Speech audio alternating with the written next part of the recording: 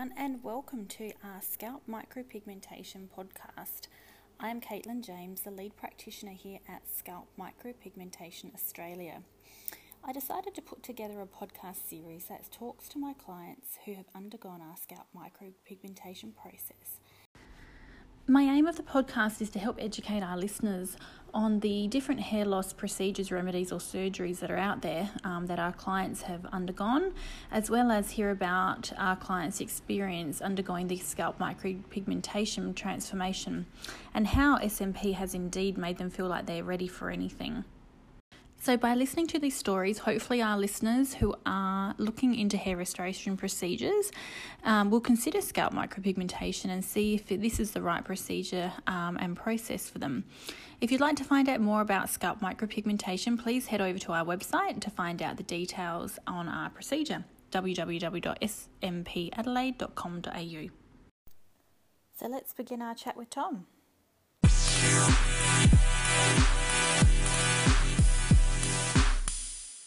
So hi Tom, how are you? Very good, thank you.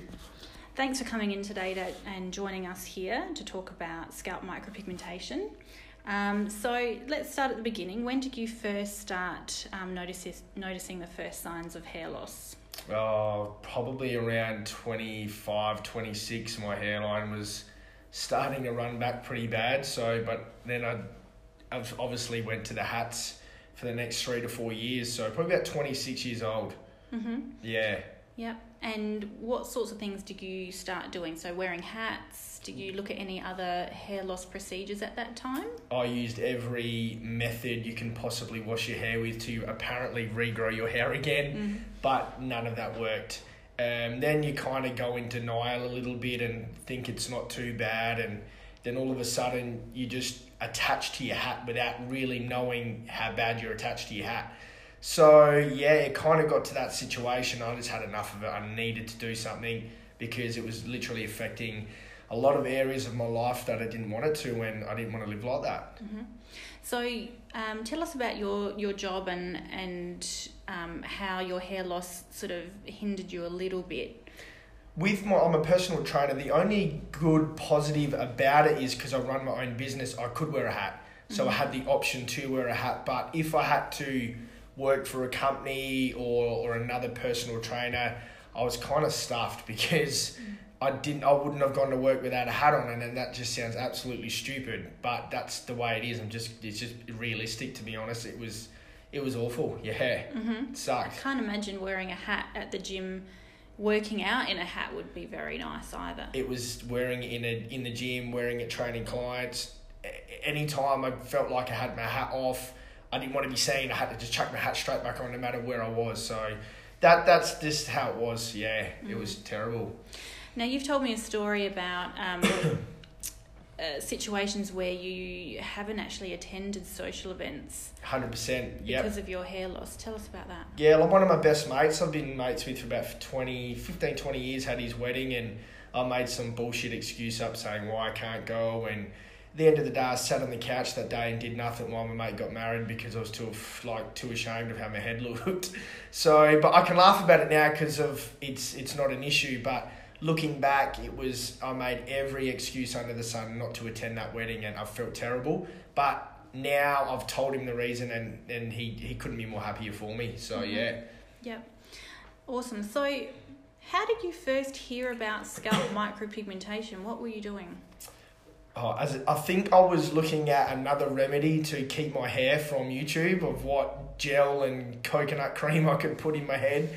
And I came across it through a fitness model called Ashley Morris.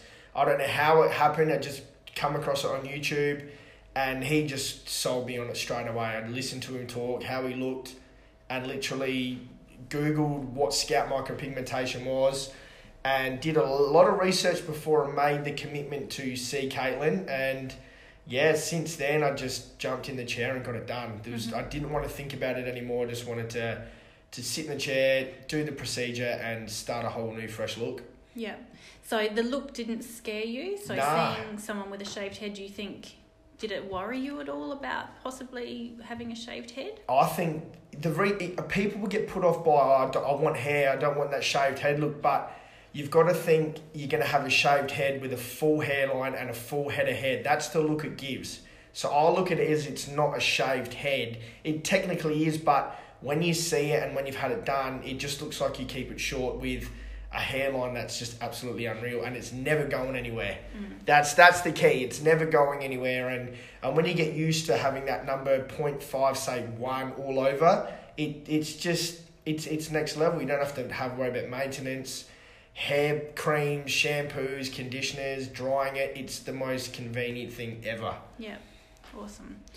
All right, and tell us about the process. So first of all, we met at consultation. Yes. And I went through all the details with you and went through hair lengths and our process here at Scalp Micropigmentation Australia. So how did you feel about coming along to your very first session? Were you nervous? I'll be honest, I'm not a nervous type, but it was a little bit out of my depth, but I know I needed to do it to get the result I wanted to. So, you know, the more and more you think about it, you're never going to do it. You just jump in there and I sat down with you and I took my hat off and I went, you need to fix this head, because it was shocking. Yeah. Looking back on photos, it's horrendous. But now, like I said, 4 sessions later, I don't feel like I've ever had an issue. So that's the best thing about it. Yeah. Yeah. Lovely. So after the first session, tell us a little bit about the recovery and the aftercare, so keeping the scalp dry, and how was that? Did you manage that okay? Yeah, it's so easy. So, like session 1, you don't see much result from session 1 because it's just the start of the pigments going in. You don't see many pigments, but you just got to literally keep your head dry for 5 to 7 days, use the moisturizer, just do what she says, and the more you're onto it, the better it's going to look at the end of end of the whole thing, really. Yeah. So yeah. So when session 2, we pop more density through, and it really comes together nicely. That's when you get a little bit excited. Like, I just saw a bit of a hairline back, and I thought I was King Kong again. Like it was unbelievable, but that was nowhere near the final product. Like I kind of look back and kind of would have rocked session 2, really, what I was dealing with. Yeah. But she just said, stay patient, wait till end of session 3, and that's when all the magic happens. Yeah, that's when I couldn't drop. I didn't want to stop looking at myself. Awesome. So after the 3rd session, how did you feel about the first time you're meeting up with mates that have always seen you with a hat, always seen you with your hair? How did you feel about revealing sort of your new look? Were you nervous? I got a few mates that would give me a lot of stick, but I have not had one bad negative comment. They don't even know they just look like I've shaved my head. I literally have to show them the before photo to see how bad it was to how it is now. But some of them still don't believe me. It's that real. It's crazy. But they're all supportive, and a few of them a handful of them actually had it done since I've had it done. So it's just trying to put it out there to get more guys to jump over the edge to make that step and get that new look instead of clinging on to something that's only going to get worse. Mm-hmm. Yeah. Yeah.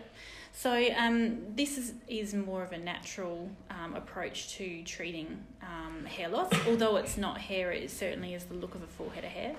Did taking medications or going through surgery interest you at all? I looked into it, but no, because the more you look into hair transplants, I looked at it as all your hair pieces or anything like that. It's not fixed. Like if you get a hair transplant, you're not guaranteed these follicles are going to stay in there and grow like they're meant to. If you're getting a hair piece, I'm not taking a hair piece off every 3 weeks to get it reattached and glued and cut again.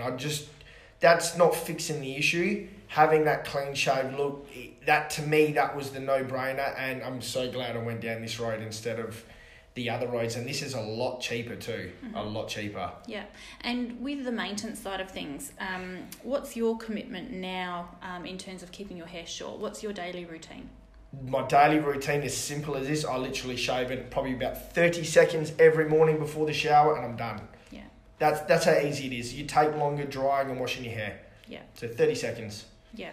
Yep. Is there any advice that you'd like to give anyone thinking about taking the step into scalp micropigmentation?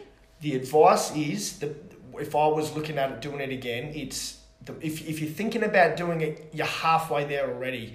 Literally, you've got to come in, speak to me, see me about it, and I think when people see it in person, it's that they're absolutely shocked how good it looks. So that's the thing. It's just book in, get a consultation, obviously, and what's the worst can happen? You say no, or you have a look at it and start this fresh new look next year. So, yeah. Yeah, awesome. Excellent. All right. Well, thank you so much for taking the time to do a podcast with us today.